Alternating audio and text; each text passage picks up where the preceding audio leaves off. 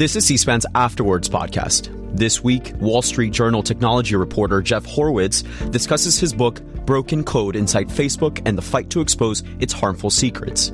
He speaks about Facebook's growth as a company and the challenges its platforms have faced. He's interviewed by Bloomberg News reporter Sarah Fryer. We assume you're here because you enjoy listening to C-SPAN's podcast. If you're a regular listener, please consider supporting our nonprofit operations so we can continue to bring you quality public affairs podcasts like these. Visit cspan.org/donate to learn more. This episode is brought to you by Shopify.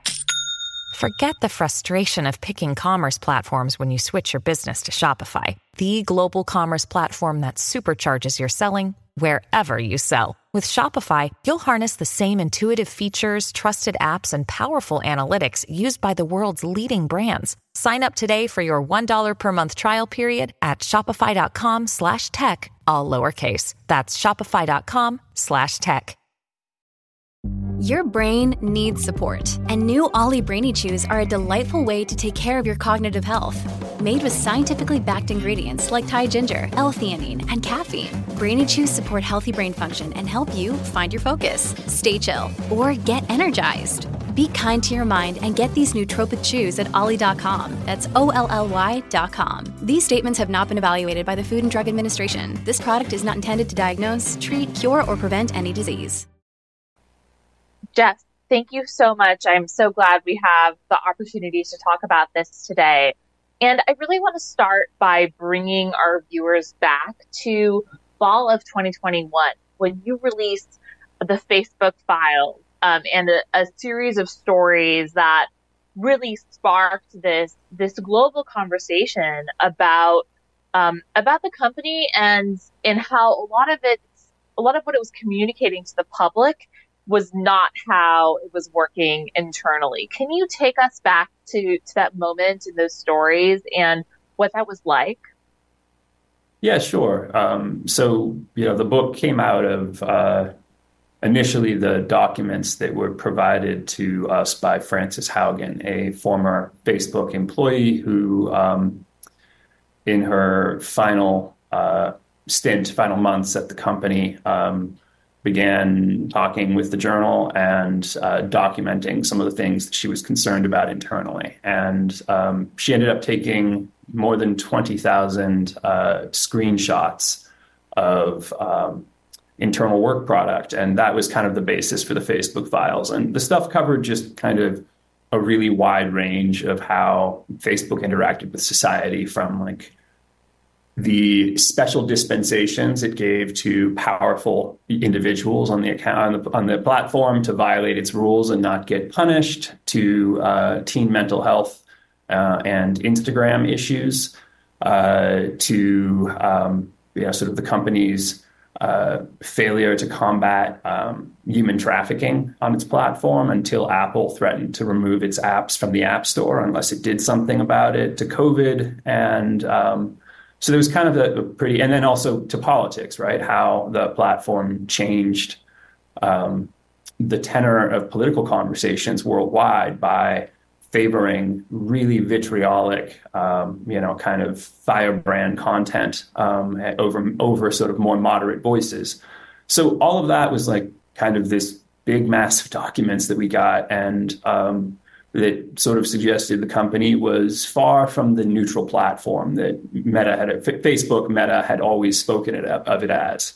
And I think that was kind of the basis of that stuff. Obviously, those documents ended up going to Congress and to a whole bunch of other news outlets as well in the end. And from there, I think the goal was to write a book that both went deeper into those records than a newspaper could ever do, and also that explained the story of how it came to be. Because Frances Haugen only touched on a small piece of her work, was only a tiny piece of the overall sort of collection of information. And I kind of wanted to write the story of how Facebook came to be aware of its role in the world and how it affected human interaction and in some instances distorted it. and kind of the people who made those discoveries and the internal fight to try to get Facebook to address some of the things that its own safety staff discovered. The thing that is so stunning about all of this is not just what you were able to reveal through those documents, but also just the contrast, the constant contrast between how Facebook was presenting itself and its goals to the public and what it was doing behind the scenes. So can you paint a picture for us of like what things Facebook says, what now the company is called Meta, but what does Zuckerberg say about the company's goals and about its attention to these difficult problems? And how does that contrast with what you've seen behind the scenes? Yeah. So, I mean, I think one of the things that sort of paved the way for the difficulty Facebook had after 2016 and sort of the internal reckoning was that they had the 2016 presidential election where Trump won. Is that they'd been Pollyanna-ish about the platform's role in the world. The idea was that they were going to connect everyone and that it was going to make the world better in every possible way. I mean, Mark Zuckerberg at one point talked about how the spread of Facebook would literally end terrorism in the Middle East because, young disaffected youth that were online and were connected via social networks to, young disaffected youth on the other side would lose the capacity to hate, right? Obviously, that didn't work out very well.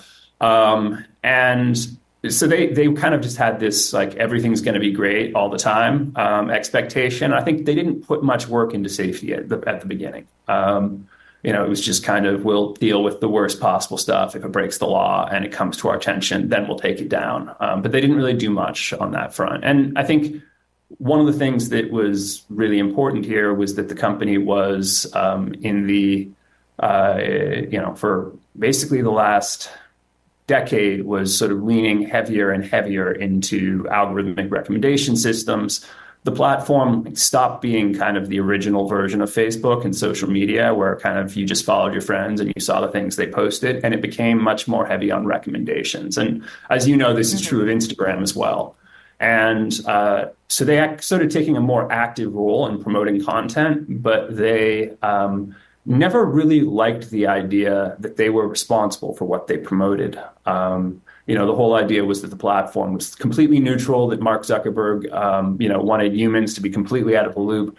But at the same time, I think one of the things that the safety staff found was that not making choices about what content thrives in your platform and what content you promote is still making a choice, right? It was turned out to be very easy to game the platform, that bad actors, didn't matter if they were Russians or Macedonian high school students or, just about anybody who was committed could pretty easily game the algorithm. And they just sort of, I think they just didn't assume, I mean, for a company that set out to change the world, right, which was kind of Facebook's thing, they, to some degree, were shockingly unprepared for actually changing it, if that makes sense. Right. It seems to me that, just from your book and also from my own conversations, they have this idea that, as people become connected, they generate empathy, they'll build friendships, that all connection is good and all conversation is good as an extension of that, right?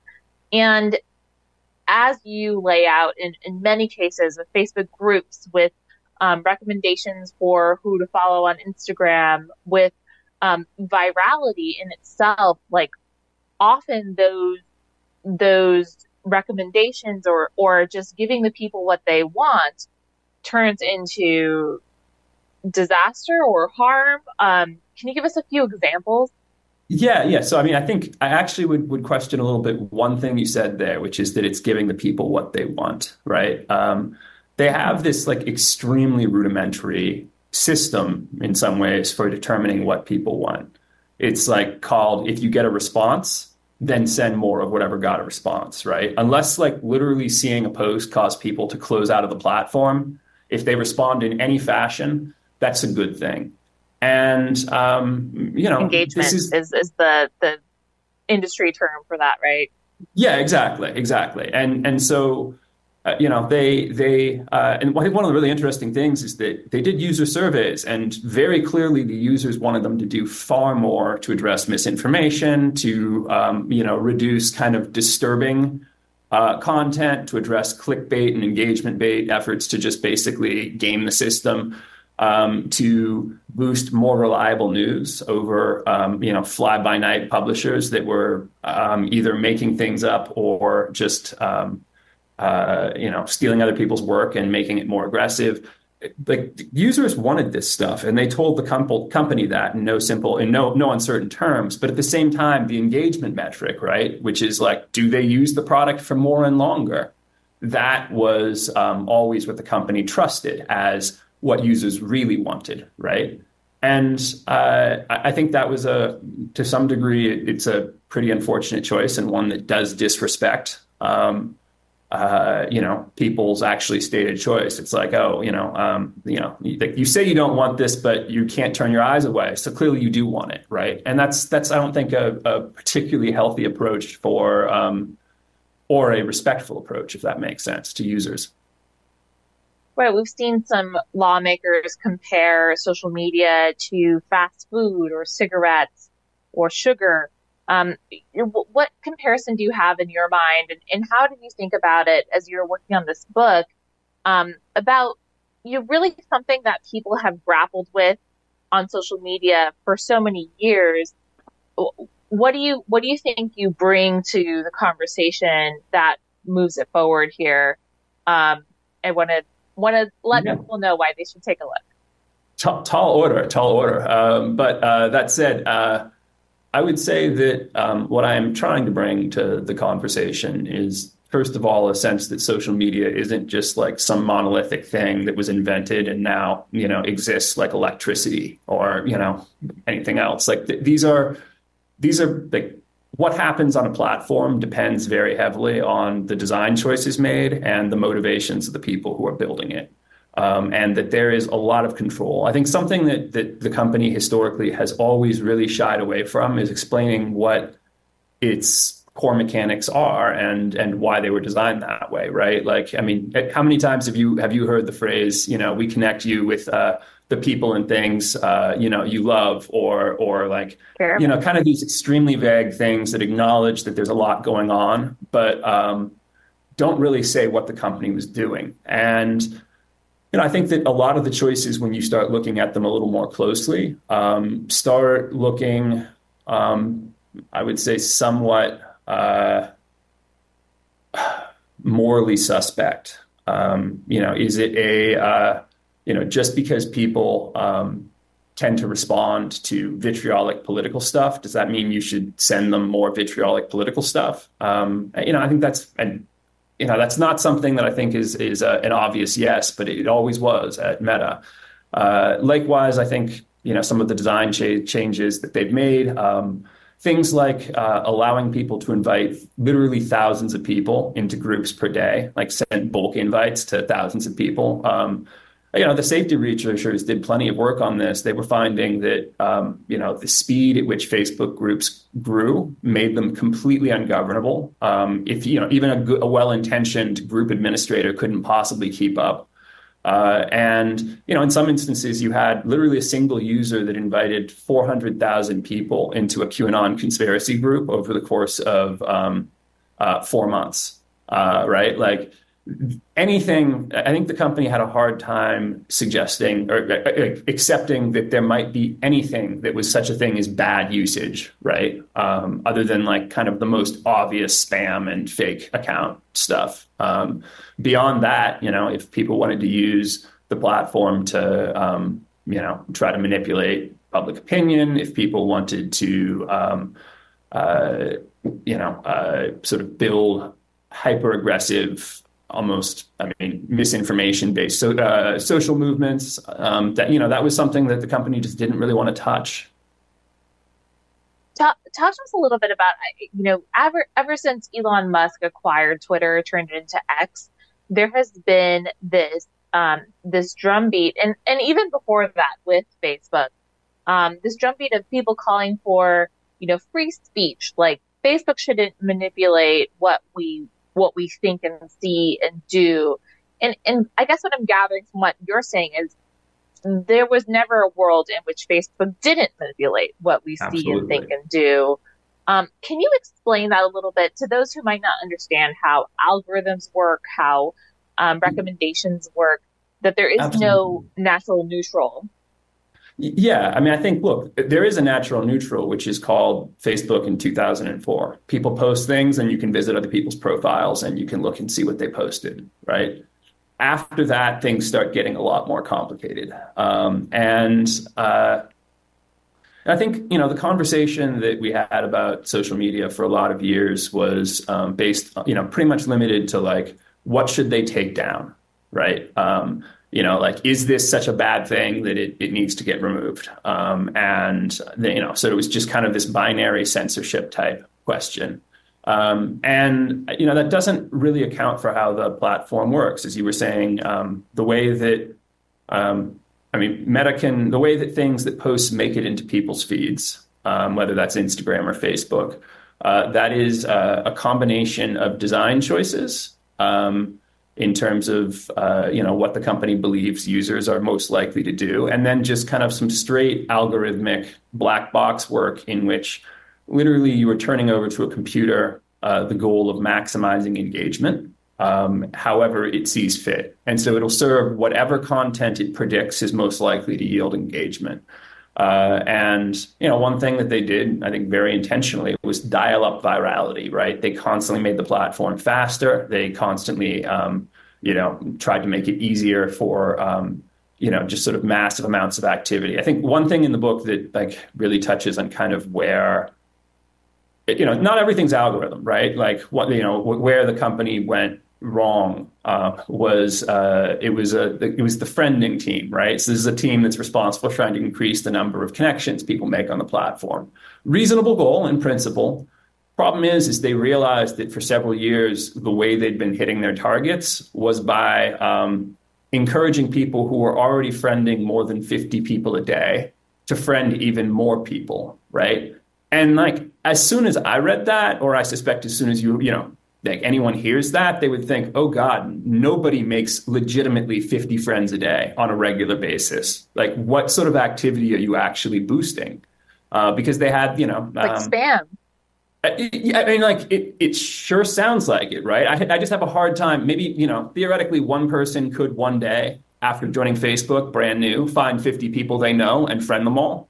But like, that's a one-time thing, like the quality of connection, and that's something that theoretically Facebook was supposed to be working on. The quality of connection is obviously going to be trash if you're sending out 100 invites per day. And the company, though, just didn't want to hear it, even when its own staff was raising this. And so, there's a combination of two things, right? One is the algorithm, because there's the people, people you may know was what it turns out they were recommending the people who send 100x friend requests a day, because guess what? Those people accept every friend request they get.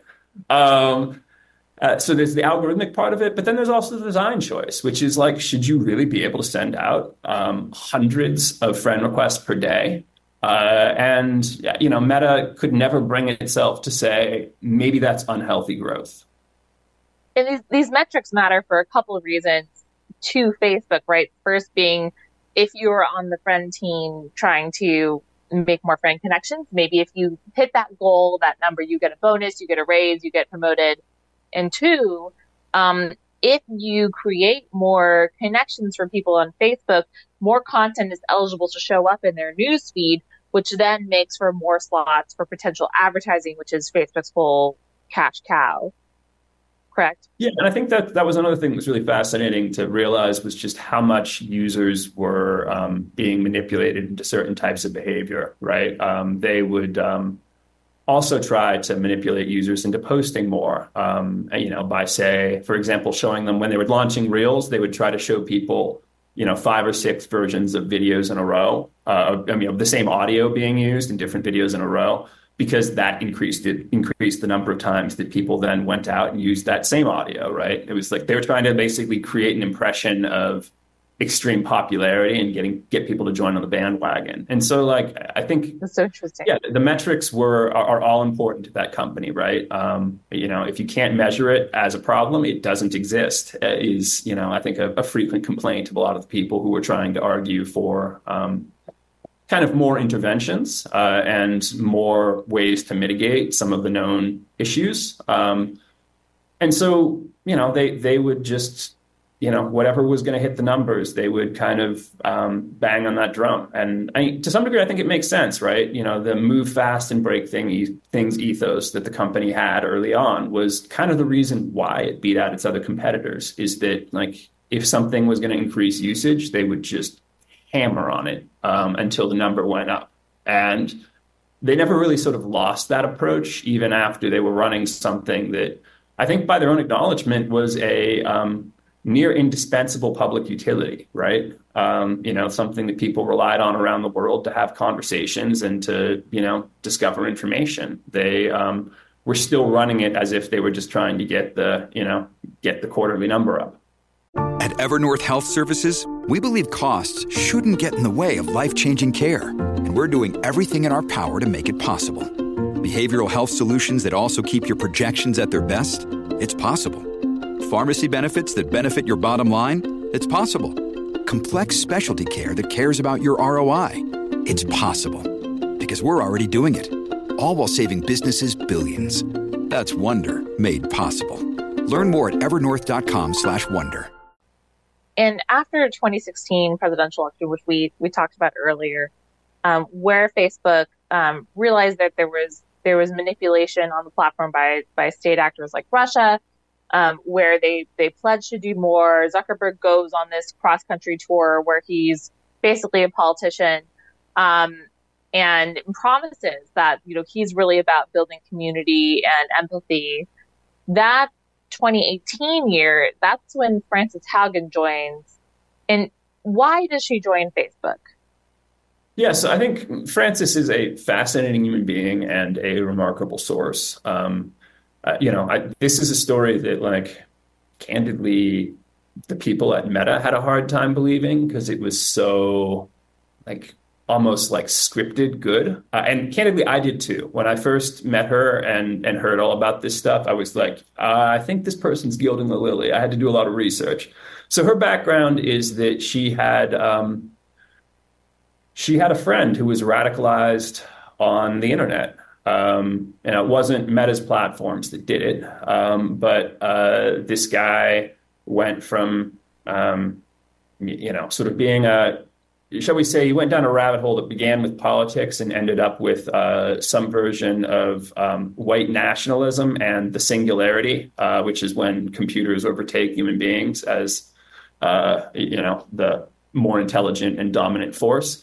It was all very weird, but point being is this guy just lost his marbles, actually by his own admission. I tracked him down later. And so Facebook had tried to recruit her for years because, that's not a sign that she was like necessarily the most valuable person in the world. It was just that this was a company that had an insatiable appetite for anyone who was good at data science and sort of had a track record of being able to do this sort of work. They were doubling in size every 18 months.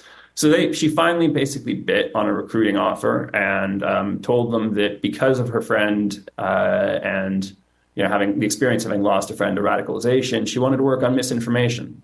She wanted to work on that sort of stuff. And so she was like very transparent about why she was coming in, which is that, she believed that social media was potentially a risk and that she needed to address it or needed to do her part to address it. And she then spent a couple of years, I think, growing increasingly disillusioned because, one of the things that anyone going through Meta's internal documents will realize is that a lot of the problems that the company describes as being intractable are ones that there were, in fact, plans drawn up for to address. And the plan wasn't like to censor everybody, right? Like it wasn't, this wasn't a kind of a free speech based thing. If anything, I think the people who did integrity work, safety work at the company really tried to get away from individual content calls. The whole idea was maybe you make things a little less viral. Maybe you are more careful with what you recommend. In other words, if you recommend something, it has to not be bad news, right? You have to be confident of that. And if you can't be confident of that, maybe you shouldn't be recommending content.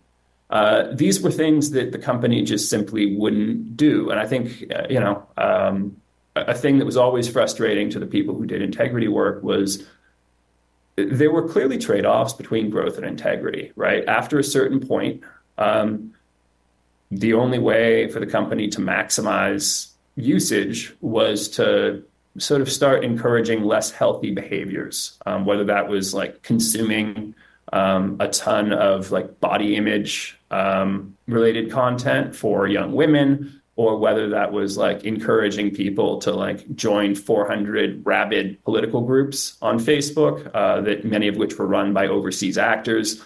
There was always sort of, it turned out the way the company was hitting its growth targets was like frequently had a dark side, and the company did not want to listen to that. So they did have all these smart people working on these problems, proposing solutions. But every time that would trickle up to the top, they would get shut down, essentially. And that's why Francis. Yeah, I mean, and this was true everywhere, but like, and I had a hard time believing this at first when I saw these stats that essentially anything that damaged growth or daily usage. And when I say damaged, I mean literally reduced by 0.05%. That was dead on arrival. You could not change the platform in ways that reduced usage. That was just simply not allowed ever.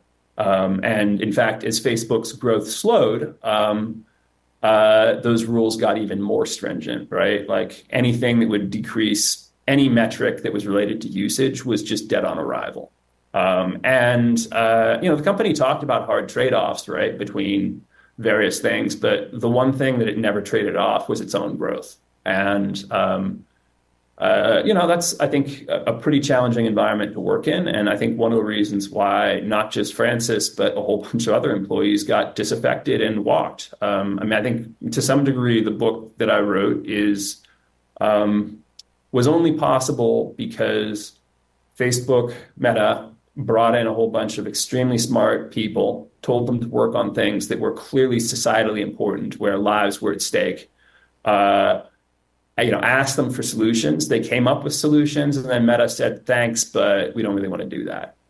And, you break people that way. It's like one thing if, your boss doesn't want to take your opinion about, how to boost ad sales by a fraction of a percent. It's another thing when, your boss is like unwilling to do things that might address the mental health and well-being of teenagers, or a genocide in Myanmar, or the safety of the U.S. elections. Those are things that I think, understandably, people had a really hard time being told to stand down on. And when all of this information came out in fall of 2021, did the company then acknowledge that it's been, making these missteps? It was interesting. They almost started to acknowledge with teen mental health there were problems, and I think they determined that that was not a good strategy. This was, I think, a very calculated decision, and some of the emails that have come out since in various state litigation seems to demonstrate that, is that, they said it was all cherry-picked and misrepresented, and the work, the research documents that we'd obtained, they kind of threw the researchers under the bus and said that the research wasn't very good, and, wasn't credible. I remember that. No, the people internally, even senior people, seem to acknowledge the reality of this stuff. You have, Instagram's former head of policy, stating that the platform just simply wasn't built for younger teens, and that, it was going to be harmful. You have, people saying, oh my God, we're putting these AI-based beauty filters on, which, like we're offering these up. They make both the people who post pictures in which their appearance is sort of improved, and the people who see those pictures feel worse about themselves. But you know what? People use them, so like let's do it. I mean, they and really that, did by the have way, a just sense. came out in some attorney general Exactly.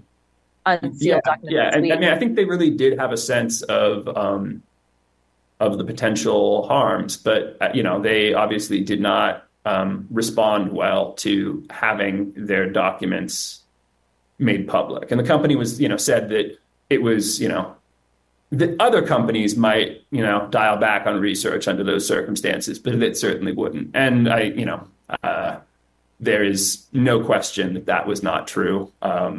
Reporting in the book, because it turns out people kept on providing me documents, demonstrated that they were just cracking down massively on what researchers could say, on how they could express themselves. I mean, one thing that I loved is they made very clear that at no point should an employee ever note that the company might be breaking the law or doing something unethical. You At should least not never in put writing. that in writing, because it might be misconstrued, right? And so, I think there was kind of in some ways, it's been really gratifying to see some of the state AG stuff come out because, I think a lot of the pushback the company gave when the Facebook files first came out, like, it's nice to be able to see that internally they didn't believe it either. How does it feel, as a reporter with all of these employees who risked a lot? That they've signed NDAs, they've had these professional relationships to come and talk to you and say, please put this out there in the public. I want to see something happen, and then get that company response. How do you even wrap your head around that as a journalist? From my point of view as a reporter, it's good. This is basically Meta almost radicalizing its own staff by, because more people will come talk to you. Yeah, well, exactly. When your company is saying, "Oh no, that research doesn't exist, we don't believe it," and everyone knows otherwise on your staff, you're really creating a kind of a delta between reality and the company's position. And I think that employees tend to not respond well to that. So to some degree, that has resulted in continued internal sourcing from that company. But I mean, I think, look, this too from your work. And incidentally, I should probably note here, and there's actually a whole questions I want to ask you about No Filter, but my interrogator here did write the definitive book on Instagram's rise and its tenure, early tenure at Meta, and early to mid tenure, I'd say. I guess if I can briefly turn the table here, I guess I would want to ask if, I guess in terms of sort of the things that, because I wasn't even covering Meta, I think, in a lot of the time when you were, covering Instagram and doing really good work there. I would love to know a bit sort of how you think the Meta product philosophy shaped Instagram in particular, given that is of Meta's platforms, arguably still the hottest and most culturally relevant. Well, I think one thing that just sort of the big shock in my book as I was reporting it out is that, despite what we know about how driven Mark Zuckerberg is towards growth and how much he cares about accelerating that in any way possible, Instagram had a lot of opportunities to grow that Zuckerberg didn't want to pursue because he thought that it would cannibalize Facebook's growth. Yeah. So tied into all of these ambitions is also a lot of ego around being an inventor, being a technologist, being the one who solves the problem and makes the product that wins. Kevin Systrom, the founder of Instagram, ultimately left the company, as did his co-founder, Mike Krieger. Same thing happened with the co-founders of WhatsApp. This this way that they were growing their products, where they didn't want growth for the sake of manipulating people, because they thought that would be low quality growth. That was just not something that philosophy didn't mesh well. The simplicity of an app. And now I think that Instagram is pretty much just another version of Facebook. It's like Facebook with a different skin. All the data is connected. All of the algorithmic modeling is connected, messaging. Yep. And the platform itself is getting a whole lot more complicated, much as Facebook has over the years, and diluting its power. And so even though it continues to grow, I think that it is losing that meaning. And I think you and I would probably agree on this fault of the grow at all costs philosophy, which is that at a certain point, when you give people more of what the data shows they engage with, the quality of the content that they see degrades. Even if you have people befriending more people, then you as an individual don't want to share as many meaningful things. And that could actually hurt the platform's growth in a way. And that's why they had to turn now to Reels. Yeah, I think that this is actually a really good point, and one that also does come up in the book, is that the company just found itself deeply uncomfortable ever considering questions of quality. And to some degree, I think it alienated a lot of the entities that, made it succeed. And this especially goes for Instagram, right? They never had any appreciation for original content. I mean, they said they did, right? The way to succeed in the platform was to post good original content. That's actually not correct. Everyone internally understood that the way you succeed on the platform is to steal content from other sources, possibly even other Facebook users that has already succeeded. Because once something went viral, it would almost certainly go viral again. And so, rather than rewarding people who were actually creating culture, right, as the Instagram, sort of motto goes, they rewarded people who, paid freelancers in Bangladesh $20 to compile dirt bike accidents, right? And I think it was a very hard thing to explain to creators who were earnestly trying to produce good material for the platform. Why they should do that when, they were just getting slaughtered by kind of cheesy algorithm amplification tactics, right? I think from a lot of people internally were just sort of screaming, hey, stop. You're basically in the process of killing the golden goose. And they never listened to that. The top posts on the platform were frequently pretty vile. There is a scene in the book in which I have to think how to phrase this one. It is a close-up of someone's exposed nude posterior is the top post on Facebook for an entire day. They just didn't even notice, right? Because they didn't pay attention to content quality. At some point there's kind of a piper to pay there. And I think, I'm sure some of your sources from Instagram would say that they probably are paying it to some degree, that in the cultural relevance and kind of the future of the app, that they've taken a hit. Am I wrong about that? I don't think you're wrong. I think in order to drive culture, you need to have people who are doing something that others are following or envious of. And, young people aren't going to join a platform aspiring to be the person who compiled the videos of viral bike accidents, right? They want to join TikTok to be the next Charlie D'Amelio. So I think that when Facebook tries to replicate and Instagram tries to replicate what's worked elsewhere, they're missing that secret sauce of the original content creators that drive culture and make a difference, and it could be killing them. What does your Facebook feed look like right now? Oh God, you don't want to ask that. I've been doing work related to child safety recently, and Okay. so the account that I've been doing to do that is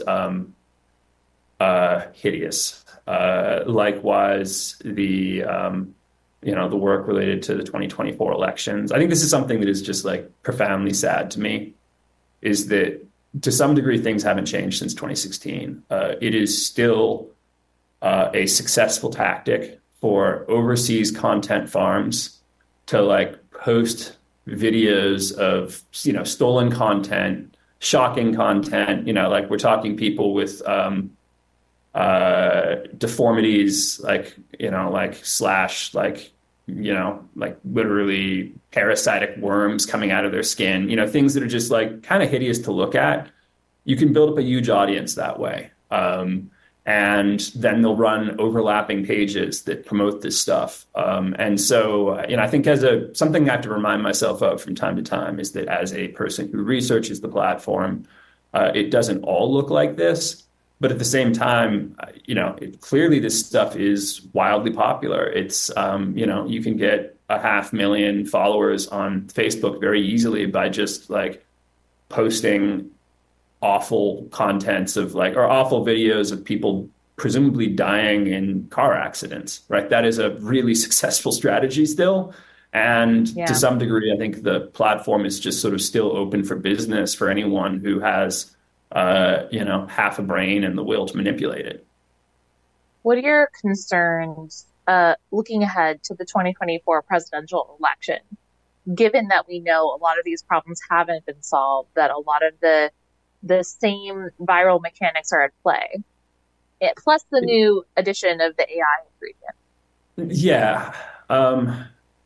To some degree, AI isn't new for the platform, right? I understand that AI generated content is kind of a bit of the focus, but the idea that you have AI systems that are just acting in chaotic, unpredictable ways and promoting weird stuff, that's, hey, like Facebook sort of pioneered that. I think one concern I've got for US and 2024, and any other election, is that the company has never really confronted or settled permanently the question of whether it is okay for a domestic actor to attempt to manipulate the algorithm by, whether it's by promoting the same content from 50 different accounts simultaneously, which, is a known problem that causes the algorithm to think it's actually really popular when it's just being posted by like one guy with 50 accounts. Or whether it's, sort of certain types of content that seem to be extremely good at riling people up, things that, the company internally refers to as hate bait. They've never really figured out how to deal with things that are coming from U.S. actors now, right? If it's like the Russians, yeah, okay, they'll take them down, right? And they will issue a press release. But if it's a super PAC or, some sort of political party or there are technically rules against it, but they don't necessarily enforce them in any way that would be a deterrent, if that makes sense. And so I do have some concern that like we've kind of moved on from kind of the core of the platform to AI, and AI, a generative AI is kind of the concern. I do think that some of the core mechanics issues that just sort of remain unresolved are still pretty scary. Particularly, the company's issued a ruling saying that, at this point you can say the 2020 election was stolen. You can't say the 2024 election will be stolen necessarily currently, but like this is one of those things where they're splitting hairs in a way where it's very easy to think about how you're going to have the exact same sort of thing that led to Stop the Steal, and to some degree that drove the drumbeat of attention that preceded January 6th. It's going to be very easy for someone to do that again if they so choose. Or even have a coded phrase like "Stop the Steal" that isn't specifically like "I think the election was stolen," but Yeah, exactly. And so one it's that the a algorithm doesn't yeah, detect. and so I think that's a thing, is that they've always really tried to focus on just like purely rules-based enforcement. Like Meta wants to like live in a world where the only choice they ever make is, do we take things down, or do we like kind of quietly suppress them via automated systems. And I think that it's the platform at this point has certainly grown into, both platforms really have grown into curatorial functions. And I think there is they haven't really addressed the problem that whoever screams loudest wins. And they seem to be really reluctant to take that on as a challenge. So, okay. The other factor at play, of course, is that Meta has different stated priorities now, right? The company is called Meta now. It's all about AI and the metaverse. They barely spoke about any of these issues on their most recent earnings call. Yep. Does that concern you? I mean, that plus the recent layoffs, the sort of restructuring of the company. Oh yeah, how does that play into 2024? They have absolutely moved on from governing the platforms. I mean, I think you're totally right about there was a period of time in which Instagram's growth was almost seen as threatening to Mark Zuckerberg, because, Facebook was the thing he cared about. I think it would be very hard to make the case that Mark Zuckerberg is deeply concerned about Facebook in any way other than that it continue to perform, because that's still the workhorse for money, right? That's where like 60% plus of revenue is coming from still, is the Blue app. But I mean, he's kind of said as much, right? That they'll continue to do some things on it, but like, as you note, they have slashed a lot of staff there, and they've moved a whole bunch of people first into virtual reality and then into sort of generative AI related work. I mean, I think very clearly the core platforms that still account for like high 90% of revenues just aren't that interesting anymore to them. And there is an element of neglect here, certainly on the safety front. I think there's an element where, like, to some degree, the Facebook files kind of accelerated this. They were already starting to treat researchers and data scientists who were looking at societal issues as a potential fifth column. And I think Frances Haugen, to some degree, made clear that there was a portion of the company that seemed to be more loyal to their principles than they were to the company. And I think that's a very dangerous thing if you're Meta, potentially. And so, they got rid of a lot of people. And I think that, it's kind of hard to see how the company would perform much better, given that it hasn't addressed some of the design issues, and yet it has cut some of the staff, right? The civic team doesn't exist anymore. So much for that. So you see the cracks forming. You see this neglect of the main platform, neglect of potentially even Instagram, dependence on those platforms to still grow so that Zuckerberg can pursue these other goals. I just looked up the stock returns for this year. It's up 176% so far. Absolutely. So more than doubled by a lot. Do you think that there is ever a moment of reckoning that will actually change Facebook? Do you think that these returns, like what does that mean to you when you see governments trying to push back and the company is still thriving? Yeah, I mean, I guess I would say that I think that the pushback so far has been pretty limited, right? I mean, in the US, there was on child safety in particular, there was back in 2021, there were a lot of hearings. There was the promise of legislation coming soon. There was bipartisan agreement. Some of this stuff was really problematic. Nothing ever happened. In the EU, you do have the Digital Services Act and a little more in the terms of in the way of regulatory action happening over there. But I do think that right now it's pretty muted. And I think that, to some degree, the stock price reflects that recommending content in as aggressive a fashion as possible, and then running ads next to it is still a truly fantastic business. The externalities are not ones that are captured by the stock price, if that makes sense. And I think something that is really notable is that the company really has kind of dropped a lot of the ideological mission that they initially pursued. Like I think back in the day, people used to pride themselves on they wouldn't consider the revenue impact of things, right? It was all supposed to be about what was best for the user, what increased usage, right? And I think, again, what increased usage and what was best for the user is sometimes perhaps not as overlapping as the company would like to think, as we discussed earlier. But like the whole idea was you don't talk about money. Well, I mean, this year we have had the year of efficiency, right? Where Mark Zuckerberg has cut around a quarter of all staff, even though the margin that they're running is, it's always been around the 40% range, right? This is a truly incredible business. There is no shortage of resources yet, all the same. And I think one of the things that's fascinating to me is that, Mark Zuckerberg has sole control of the company, right? If he wants to spend more on safety work or he wants to do something that might not be in the near-term growth, interest of growth, he absolutely can. He set up the company in that way. But I think the interesting thing is that it seems like they don't want to, right? Like they are now into making money as an activity, and making money and funding new product bets. The actual we're going to connect people and make the world a better place. I think they've sort of withdrawn from that territory to some degree. Why do you think so? I mean, do you think that one of my theories is just like the stock falling in 2021 was a real shock to the system.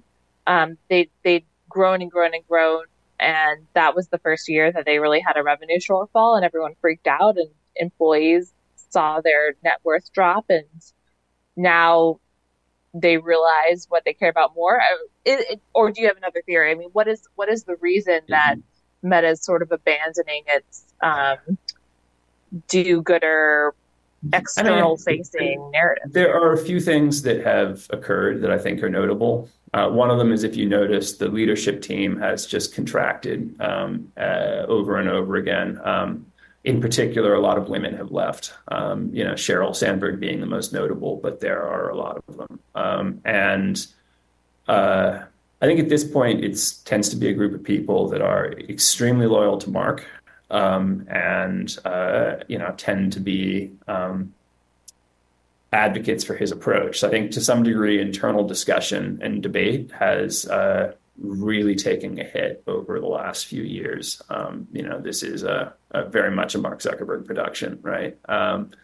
And I think it is, obviously my sense is that it's not that there's a concern as much that Mark Zuckerberg's personal net worth is falling too much at any point. It's that to some degree, there's a belief that if the company's stock isn't doing well, then it won't be able to attract talent. And if it can't attract talent, then it can't build the next big thing. And so, I think it's interesting because this is a company that was set up supposed to be kind of immune to stock price concerns. But at the end of the day, it seems like it's acting, it tracks very closely with morale. Yeah. Exactly. Yeah. And attractiveness in Silicon Valley. So when you see these dynamics at play, we also see that it looks like the metaverse isn't really catching, right at the end of your book, that the metaverse, it's not super clear if anybody wants that. And then I'd say it's starting to get super clear whether anybody wants that. But if you notice, if that's there's the future, though, where's this company going? Yeah, I mean, I think this is kind of one of the fascinating things, right? Is that the engine of this company is still Facebook and Instagram. Again, the revenue breakdowns we've seen: 60% Facebook, 40% Instagram. Instagram growing a little better than Facebook, but it's actually even greater than that. I think it might have been 65% Facebook. It's like they have this legacy product that is certainly not the center of attention anymore, other than in the most sort of like execution based, let's continue, we got to keep growth going sort of way. I think the metaverse stuff, I'm not saying that virtual reality is not still the future, but it has an uncanny knack of being the future and never becoming the present. And I think, the Meta rebranding and kind of the focus on launching Horizon Worlds, which was their kind of metaverse showcase, like it just really didn't go well. One of my colleagues, Megan Bobrowski, spent a few days in the metaverse, and we got some internal usage statistics as well. For a company that has global ambitions and was talking about how the metaverse would soon be at 1 billion users, Horizon Worlds is kind of all but defunct. Like very clearly they didn't get that right. Obviously now they're very focused on generative AI, but then again, so is everyone, right? I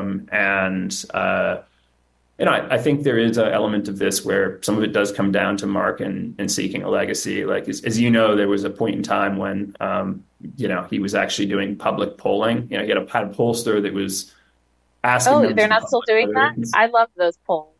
Yeah. Whether Mark Zuckerberg was an innovator, right, was like a question on the poll. And so it's like kind of a very weird little,